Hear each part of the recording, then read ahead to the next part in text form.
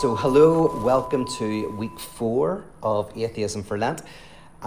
This week, I'm going to call this week the functionalist critique of religion, the functionalist kind of negation, or the functionalist atheism, right? Now, what we've done up until now is you have done one turn of the wheel, the dialectic wheel. There's the affirmation, and the affirmation at the very beginning in week 1 was God exists. Here's the arguments for a being, an object out there called God. Then the second week we had the negation of that, and the negation was reflections on the failure of these arguments, or the lack of necessity of these arguments, or even positive arguments against the existence of God. So that was the negation. Or a series of negations. So affirmation, negation, and then last week was the negation of negation. And what that was that it fully takes the negation on of atheism, fully takes on all of those critiques, the richness of them at their most mature, at their most thought through, at their strongest, takes them all on board, but somehow turns that into an affirmation of sorts. So that's what the negation of negation means. Slavoj Žižek, the philosopher, very helpfully uses the example of a zombie movie to understand what negation of negation means. So you have affirmation, life, you have negation, death, and then you have negation of negation, the undead. So undead, right? Dead is a negation, and then un is another negation. To untie or whatever is to negate. So when you put un and dead together, what you have is something that seems to be both alive and dead, right? Another example is you've got consciousness, right? What we're conscious of. You've got the negation of that, or maybe of sorts of negation. Let's call it the subconscious. You have what you are not aware of, what is beneath your understanding, right? So subconscious is sometimes a term used by Jungians. You won't hear me use it, but some psychologists use it. But a subconscious can refer to what maybe Freud called the pre-conscious, what's going on underneath. And then there's the unconscious, right? And the unconscious is an awareness that you're not aware of, a knowledge that you don't know, right? Not hidden in the depths, but weirdly hidden on the surface. So that's affirmation, negation, negation of negation. And you've experienced it over the last 3 weeks. So that's one full turn. Now, and I say what the mystics did is they end up with theism, atheism, and then a theistic atheism. A kind of a theism, an affirmation that is always negating itself. And that's the first way in which atheism and theism intertwine. And it's really sparked off by Pseudo-Dionysius, but also it's in the biblical scriptures as well. You can find elements of this kind of mystical notion. So it is a radical negation, but that affirms something that was really hidden as well in the original affirmation. So you've gone through that journey. That's one turn of the dial. Now we're going into the second turn of the dial, but it doesn't start from scratch, because what we can do is we can say that this negation of negation is the new affirmation. So that becomes the starting point for the next 3 weeks, right? Or the next 2 weeks. You've had now an affirmation of a type of hypertheism, right? A type of hyper-existence of a God beyond all being, where all predicates, all qualities drop from, right? So we can the mystic has no doubt that God is, but whatever way they describe that God, including the word is inappropriate, right? So all the predicates, all the qualities of God are the things that the mystics, to a greater or lesser extent, doubt or reject. But they have this sense of this hyper existence. So this week, you're about to encounter the negation of that affirmation. And the person that you're going to be kicking off with is Feuerbach, who is always a bit of a favourite of mine. He's kind of like a minor philosopher in the canon. but he's very, very important. He's kind of sandwiched between two great philosophers, right? Hegel on one side, Marx on the other. Feuerbach is the bridge between Hegel and Marx for anyone who's interested in philosophy. Feuerbach didn't write that much, but a lot of his work was taken on by Marx and then by others. And his work is, profoundly interesting. He's a very clear writer. At times, sometimes it's quite technical, but in terms of philosophers, he's relatively clear, very thought through, very subtle, and he really opens up a way of thinking that is very, very valuable, that opens up all of these really disciplines from psychology and psychoanalysis, sociology, like a lot of the disciplines of the 19th and 20th century.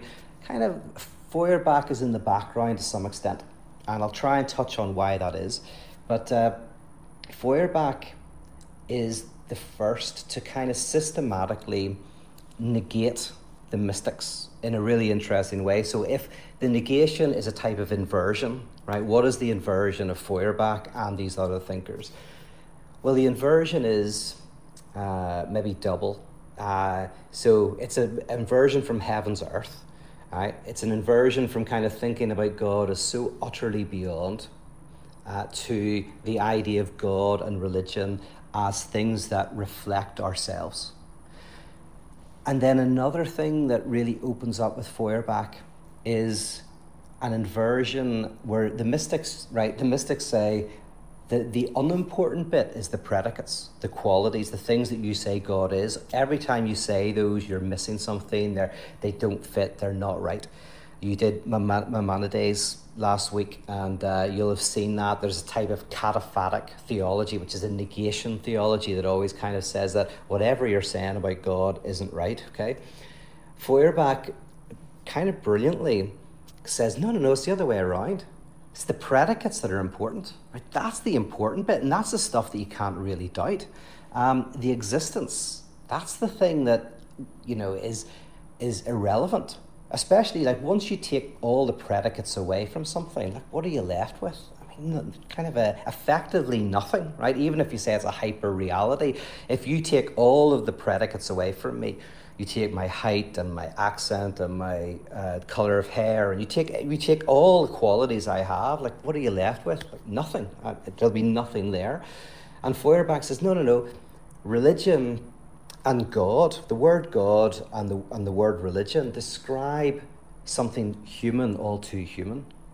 And that's the brilliant bit of it. Like, that's the meat of religion. Most religious people are not interested or don't have these peak experiences, and they don't go into the mountains and live on nuts and have these ecstatic experiences. And most religious people are not like constantly saying what God is not. Religion and God, as it's used by the vast majority of people, is deeply connected with the qualities of mercy and justice and retribution or love or jealousy or whatever it is that one puts onto the gods. And so Feuerbach doesn't kind of argue, like give a philosophical argument against the existence of something out there. He just says, let's imagine that when we talk about God and when we're talking about religion, we're talking about ourselves. We're saying something profound about the essence of human beings. Does that explain things? Is that explanation useful? Does it provide insight? Does it open up new avenues of thought? Does it benefit humanity? And Feuerbach then kind of like gives an alternative explanation for God and for religion that is like a human thing. And it is profoundly kind of interesting what he does, because he kind of talks about projection. He says that we project our own essence, who we are, onto our gods. And in a way, when you look at God, you're looking at a mirror. God is your unknown face projected out. And of course, that projection stuff is then really taken up in psychoanalysis, where every day around the world, hundreds of thousands of people are engaging in projection and transference. Well, we're all doing that, but in the clinic, that mechanism of projection where you might hate somebody and then realize, oh, I hate that part of myself, right? You know, your enemy, the person that you think is so unlike you, the complete opposite to you, you actually hate them because there's something in them that reminds you of yourself or of your relationship with your parents or something like that. And that's always very disturbing. But that's how dialectics works, by the way. It's like non-dialectic thought, and that's everywhere. And you see it as, I often use the example of YouTube, because public intellectuals on YouTube are usually non-dialectical thinkers. So, for example, you might have the idea that the Democrat Party and the Republican Party are completely separate. They're different. They're set apart from each other, right? One has got nothing to do with the other, and you want to one side wants to get rid of the other side, right? And that would make life better. A dialectic thinker is very good at drawing out how actually they're intertwined in various ways. And sometimes they say what we hate in the, say for example, you hate the Republican Party and you hate maybe the religious right. Sometimes, this is anecdotal, but it does happen quite often that you find that maybe that person used to be a very religious young person, right? A child, or was brought up in a very religious environment, and their deep dislike is at least partly connected with them fighting a part of themselves. And so the thing that they think they're separate from, actually, if they're able to, in the right environment, they'll be able to see that it's kind of a mirror reflecting something of themselves back to themselves. So that's, obviously that's psychoanalytic stuff.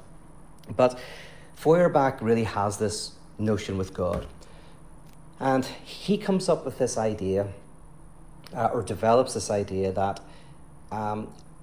in order to come to know yourself, you have to first alienate yourself from yourself. You have to first put yourself out into the world, see it, judge it, understand it, and then take it back into yourself. So there's this process of you alienate yourself, you see yourself outside yourself, and you take it back. Now again, this is the basis of what you have in Lacan, the mirror stage, right, where an infant doesn't come to know themselves through some sort of internal meditation. They first experience themselves externally, right, in the mirror. In inverted commas, it might be the mirror of their brother or their sister, the mirror of their parents saying, you're like this person, you're like that person. You begin to objectify yourself externally, maybe as to say, looking at your brother or your sister and admiring them and wanting to be like them. And then your parents say, oh yes, you're like your brother. So you put your essence out into the other, and then through your parents, you're able to reconnect that with yourself, or connect that with yourself. So the mirror stage is the idea that you have to have a distance. And so Feuerbach has this idea that in order for humanity to come to know itself, it has to project its essence outward. We can only come to, and he has, I did have this in the original reflection. I took it out because it was a bit too philosophical. But it was the section 1 before the section 2 that you'll be reading. So if you like this, go and read section 1. But in section 1, Feuerbach makes an interesting point that most animals, right, cannot think of themselves as a species. They don't distance themselves from themselves and look at what the essence of a dog is, if they're a dog, or the essence of a horse is. They're an individual, they're conscious of the world, but they're not conscious of themselves as a species, as the kind of what is it that is kind of essential to their mode of being in the world. And he says what happened for humans at some point is that we started to get a sense for what it is to be human, the values and the possibilities involved in being a human being. But we did that through religion. We started by seeing God as just, as jealous, as loving, as so all of these things that we are, we started by putting them out onto God and seeing them in God. And that then provides a mirror that in one sense impoverishes us, because we put all of these qualities onto God, but is the stepping stone towards taking that back and saying, oh, that's what humanity can be. But God is kind of like the name for all the highest qualities, all the best things. And so Feuerbach goes like, when you look at God in its most abstract form, you're seeing something of what all the possibilities of humanity are.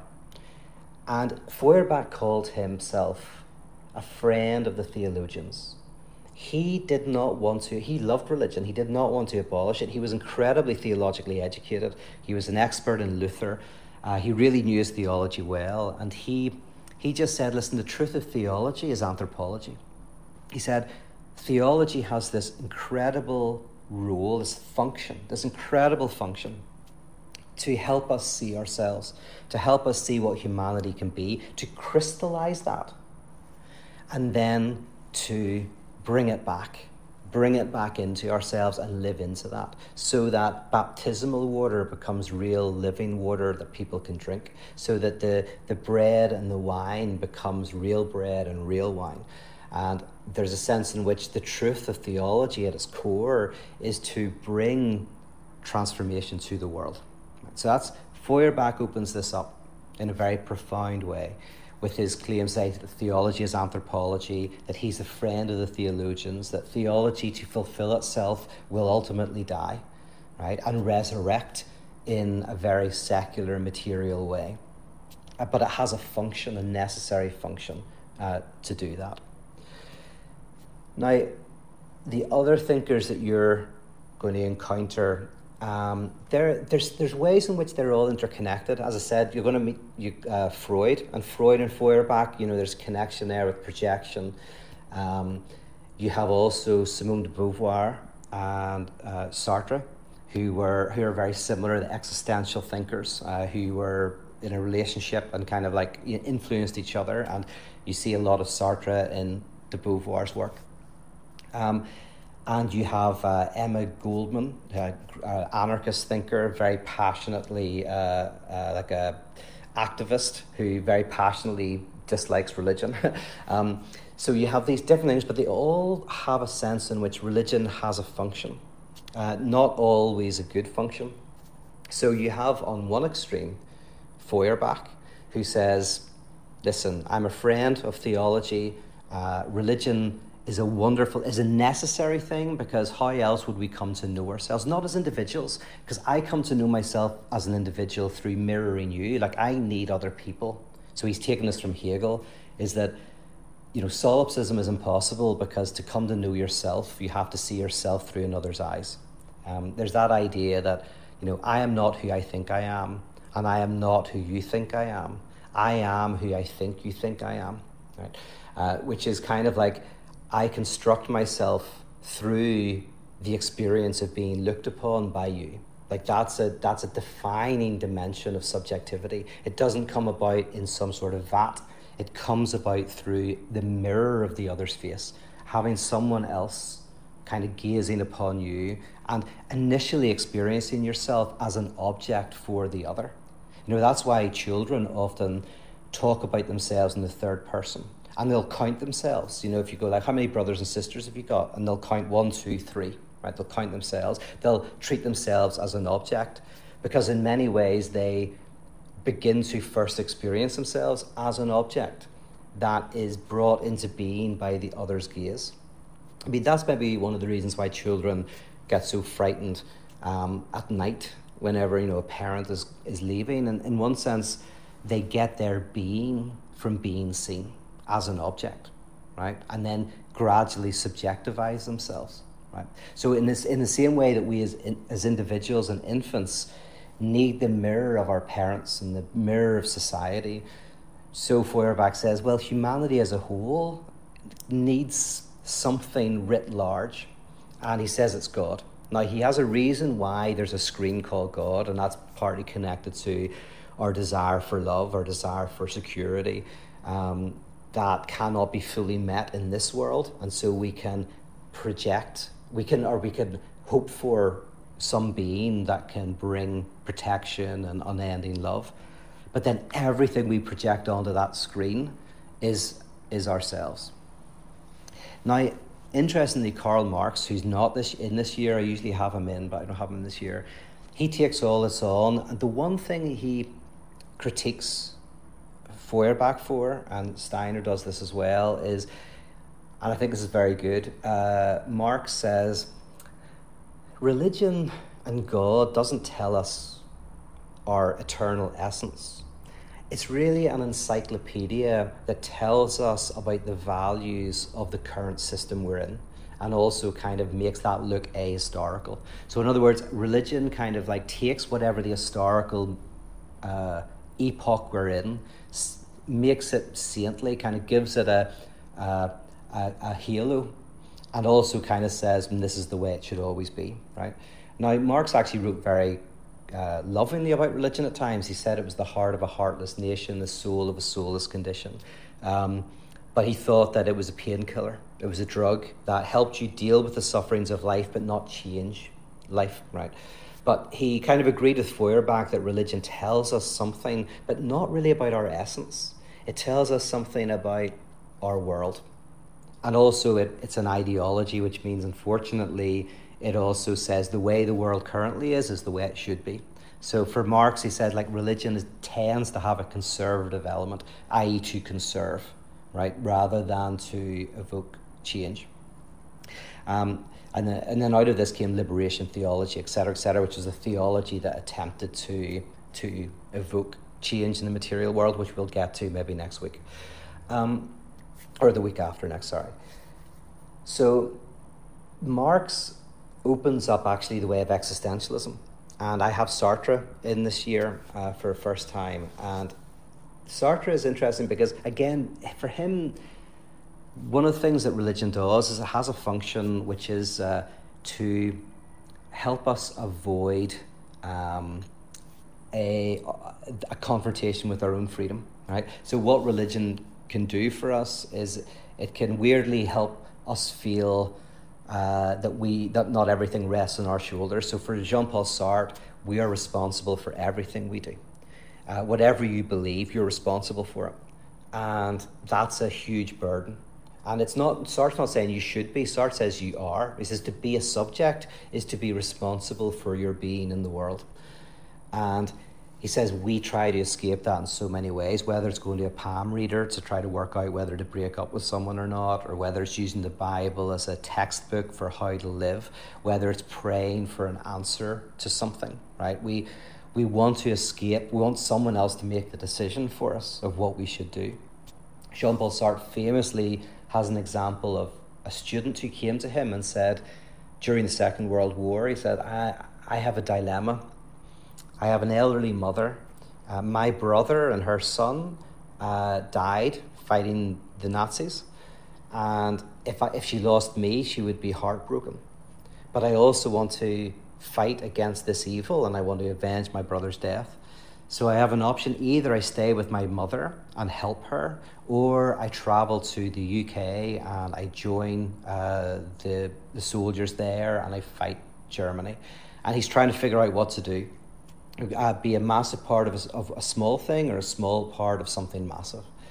And Jean-Paul Sartre uses this as an example of going, like, he's looking for advice off me. He wants someone to make the decision. The sad thing is, there is no one that can make that decision but him, and you have to kind of do it in fear and trembling. And Sartre very brilliantly says, even if you believe, right, you believe in God, and even if you believe you can pray and God will give you an answer. So imagine you're Abraham and you hear the voice, kill Isaac. He says, even then you have to decide whether you think that's an angel or a demon, or whether it's God or just your inner monologue. So even then you're not free. You're not free from your freedom, right? Even whenever you think God has spoken to you, you're still responsible for interpreting whether to believe it or not, right? So Sartre kind of, he had a number of things to say about religion, but the thing that you're going to see today, or in a couple of days, is that he sees religion as a type of bad faith, and bad faith is a way of trying to avoid your freedom, avoid making your own decisions, having those decisions made by other people. So it has a function, but it's not a great function. And that's similar to Freud, who saw religion as having a function, but not necessarily a good function. It might be a way of mitigating your anxiety, helping you feel a little bit of control in the world. So just as kids have obsessive compulsive disorders often, or not really disorders, but they do a lot of compulsive things, touch the taps the same number of times or not walk on the cracks. So religion offers obsessional practices that are similar to those things that we do as children and that some people do as adults. Whereas Freud said obsession is personal religion. Obsessional compulsive rituals are a person's personal religion. In other words, religion as we know it is a kind of public, shared form of obsessive compulsive rituals that have similar functions. So I was saying, on one side you got Feuerbach, who's like a friend of the theologians. On the other side, the other extreme is Emma Goldman, who in a very fiery sermon, like Peace, you're going to see, she thinks religion, its only function is to oppress, to keep people downtrodden, to keep the powerful powerful and the powerless powerless. So you kind of got those two extremes. And then you've got I mentioned Sartre there. You've got Freud, I mentioned. You've got Simone de Beauvoir, who has a really interesting argument in The Second Sex, where she focuses on, obviously, women and how religion, it's quite subtle, because she's not saying religion oppresses women by telling them to be meek and submissive and all of that. She says, weirdly, religion actually, at a kind of phantasmic level, is quite liberating for a lot of women, and so women can participate in religion and get a lot out of it. And she says that religion can have very emancipatory ideas, but she says the problem is actually precisely because of that, it's not emancipatory. Like often it's like equality, but spiritual equality, right? Or equality in the next life. Or it allows you to express your desires, but in a displaced way. So you can have a type of like sexual freedom in a type of maybe religious experience, rather than kind of by going out and having a sexual experience with somebody else. So she sees religion as oppressive, but in a very interesting way, quite a subtle way. So most of them you're going to meet this week have, I suppose, to a greater or lesser extent, a critical understanding of religion. But Feuerbach doesn't. Schopenhauer, you're going to get Schopenhauer this week. And Schopenhauer, it's a dialogue he wrote. And a dialogue between two friends who are talking about the role of religion. And interestingly, people think of Schopenhauer as, he's the pessimist philosopher and he's a pretty grumpy guy. But he was profoundly influenced by Eastern religions, by Buddhism and Hinduism. He was the first Western philosopher to deeply read those Eastern texts, and it was because he lived at a time where they were just being translated. Before that, these texts were not available. They weren't there. They weren't in translation. But he lived at a time when these texts were beginning to be translated. He spoke and could read Sanskrit, I think. So he very seriously and very deeply read Eastern philosophies and religious texts, was very influenced by them, understood them very deeply. So he's very influenced by that, but when he talks in this reflection you'll get in a couple of days, he's talking about whether religion has a type of value if it's not taken literally, if you take it more as a metaphor. Is it a type of what he calls metaphysics for the masses? Most people don't have the time or the inclination to read Kant to work out what it is to be ethical, right? So religion can give you a bit of a shortcut. At its best, religion can give you stories, parables that might help you find meaning and morality without, as I say, going through a 1,000-page tomb of a philosopher. So, but again, he's not saying that is the case, because he's back and forth about it. Like there's one great bit where he, one of the people in this dialogue he wrote, is kind of saying, well, listen, if religion has metaphorical value, right, you just shouldn't take it literally. It's great for helping people be moral and find meaning in their life, but as long as at least the person who's teaching it doesn't take it literally, right? Then he says, well, does that mean you have to lie, that pastors have to lie to the people? Because if the people all knew it was just a story, it would have less appeal. Like the strength of religion is sometimes its full-bloodedness.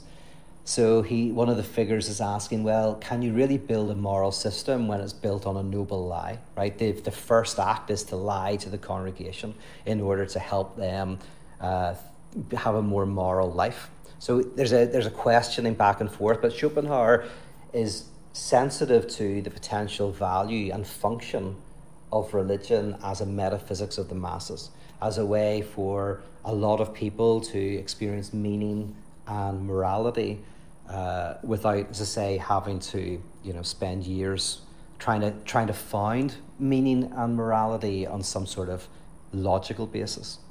So all of these thinkers, religion has a function, whether it's, as I say, a ritual to help deal with anxiety that ultimately should be overcome, right? Or whether it's the function of helping us see the essence of humanity as a way of eventually, again, overcoming that and bringing it into ourselves, or whether it's the function of being used to justify the status quo, so the rich stay rich and the poor stay poor, and the rich man at his castle, the poor man at his gate, God made them high and lowly and ordered their estate. One of the verses from All Things Bright and Beautiful, right? Or whether it's as a way to try to avoid the terror of our freedom. All of these thinkers they start with the idea that when we talk about religion and when we talk about God, we're talking about society, subjectivity, talking about defense mechanisms. We're talking about something very human. And as I say, that way of thinking has been incredibly fertile in the last 200 years, incredibly fertile for developing sociological theories of religion. And so sociology is very, very a discipline that kind of comes out at least partly from these kind of ideas. Say psychoanalysis has some elements of this. So very, very profoundly fertile form of thought that you're just going to touch on in the next week. But it's all in the context for this, the context of a negation. It's a kind of going like, hey, you know what, the mystics can have their God, but actually we're going to invert it and say all the things that they kind of say are unimportant, that's the important stuff. And the stuff that they think is important, that's unimportant, right? It's a materialist critique. And in the same way, because way I'm saying affirmation, negation, negation of negation. So week 1 is a affirmation. That is similar then to week 3, which becomes an affirmation, but they are very different, right? They're both affirmations, but they'd have a different quality. And the second affirmation feels a lot richer, right? There's a lot more to it. Then the negation of week 2 has something in common with the negation of week 4, which you're just about to do. But again, you're going to find that they're very different in their negations. And week 2, I think, is probably the weakest week in terms of that's the least subtle. This week, there's a lot of subtlety in these thinkers, and there's a lot of subtlety in this position. So the affirmation negation, the negation of negation that becomes the affirmation that then creates a new negation, which creates a negation of negation. Each time there is a continuity, and there is a connection, and there's a discontinuity, and there is an added richness and added texture. So none of these negations have an argument against the existence of God. Very few. I mean, Sartre has one interesting argument against the existence of God and being and nothingness. But these guys don't really.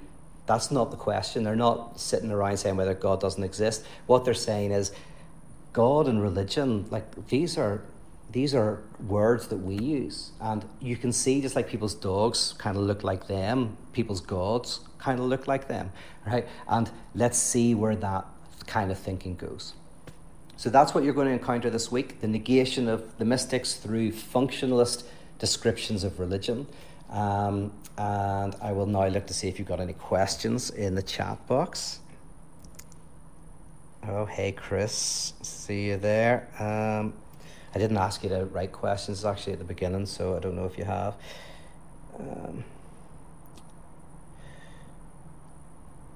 Kate is saying here something that's important. She says, sorry, all the time change means timings are messed up for a couple of weeks every year and goes back to normal. So yes, I think that's like in a couple of weeks. So there will be a time change if you're watching these live. The best way to know when it's going to happen is to click the video in advance, and it will tell you when it comes up. So I'm always sticking with 10 a.m. Pacific Standard Time, but I say that changes in Europe. So yeah, that's a good one to know.